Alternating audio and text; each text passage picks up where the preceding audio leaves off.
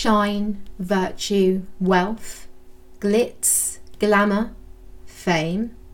If you were to judge the life of a personal trainer on social media alone, it's easy to see why these are the first things that come to mind. They are certainly the things chased by new starters who have been sold a lie about how this industry works. Having spent 8 years working in this profession, I can tell you that the life of a coach isn't always a bed of roses. In fact, post-lockdown, it's decidedly thorny. While people enter this profession for the right reasons, it is important for you to understand the truth of the industry, especially if you are a listener that is thinking of taking the plunge and becoming a personal trainer yourself. Today's article is titled, "The Things That I Wish I Knew Before I Became a Personal Trainer."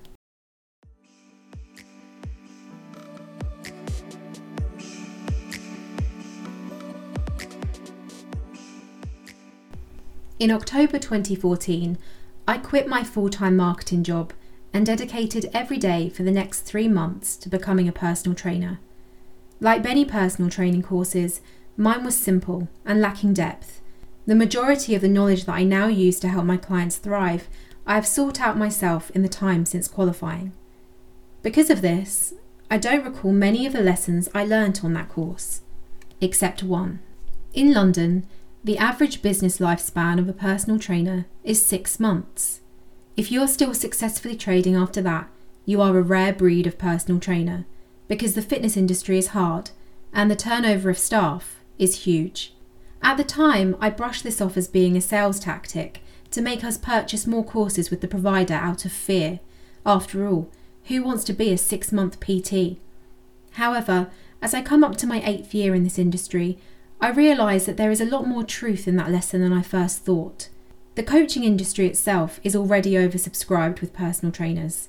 Many of them are young and enter the world of fitness having deep dived into an ocean of entrepreneurial social media that is so often aimed at the 18 to 25-year-old age group. Once they are appropriately pumped up for the challenge of being their own boss, and with little thorough industry research, they decide to follow their dream. Through taking a loan or using whatever savings they have accrued at such a young age, they spend upwards of £1,500 in order to qualify as a PT. Most start off at a big box gym. Think Gym Box or Fitness First, where there is usually a joining fee to pay for uniform or, quotation, essential training, end quotation, and where monthly rent to use the facilities can be upwards of £1,000. To offset the cost of rent as they start, they are offered the chance to clean the gym as a labour trade or to pay half rent, making many out of pocket by £250 to £500 before they have even made a penny. This usually lasts for around 1 to 3 months, where whether their client base is full or not, something they're entirely responsible for, they are expected and contracted to pay full rent. At this point, many trainers go into debt and quit, especially those that don't have their parents or someone else financially backing them. Those that don't fall at this hurdle enter into the personal training game, where you have to make £2,000 a month just to pay both your rents, home and gym. The other alternative is to enter into employed personal training. In these gyms, the company will charge clients upwards of £85 per hour for a coach's services and knowledge, while the coach will receive £15 to £30 per hour. Some gyms pay even less.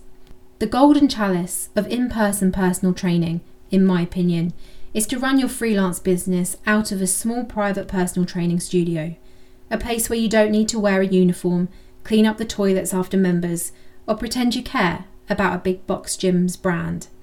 However, be warned, this is a route that is slowly becoming harder to find. In London, lockdown and COVID have totally changed the fitness industry. In the past week, I found out that 3 of the gyms that I work out of will be closing in a month's time.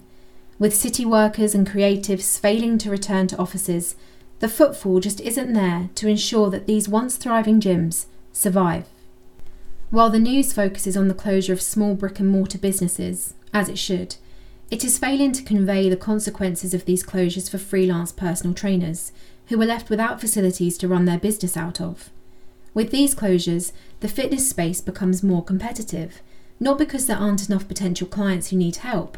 People are becoming more health and fitness focused than ever before, but because the traditional rent per hour or per month freelance model is becoming harder to find outside of a big box gym. And this is a problem, because while that avenue exists for now, big box gyms have also been affected by COVID, and they have found a new way of making money that will go a long way to alter and degrade the freelance personal training industry further. It seems that their new favourite revenue stream, in lieu of a vibrant membership base, are personal training courses aimed at members. Often sold as a way to spend your time at the bar you love or turn your passion into your profession, these courses sell the dream and step over the reality of what it truly takes to be an effective personal trainer. Rest assured though, these courses are popular and helping to saturate an already oversaturated profession, and the knock-on effects of this are stark. The more personal trainers there are vying for work, the more power rests in the hands of corporate gyms, and there is only one thing that they will do with that power. That's right, make more money by paying coaches less. As we've already established, to be a PT, you need a fairly expensive qualification, but you'll also need insurance, first aid training, and further CPDs if you intend to work with special populations. As such, personal training doesn't qualify as unskilled labour, and this fact should be reflected in the pay coaches receive. However, gyms no longer have to worry about that, with some of them offering minimum wage and just over to new starters and experienced coaches alike. This week, I even came across a new role, gym host, where you personal train, work as a receptionist, clean the gym, teach group classes, sell membership, work 40 hours a week with 2 days off, but not necessarily back to back, all for £11.70 per hour. In the current inflation-mad climate, and in a profession that isn't unionised, trust that these companies will find candidates for these roles, and that there is literally nothing that can be done about it. Of course, with coaches facing such hardship, you can trust that it will be felt by the consumer too. Some good coaches will move on from the industry. Under stress to put food on the table, others will focus on signing clients rather than helping them. And there will certainly be a lot more 6-month PTs, most of them young, and most of them lied to about what this industry is truly like for the vast majority of trainers. Thank you for joining me for today's podcast. I'm Katie Moran, and this has been To Be Frank.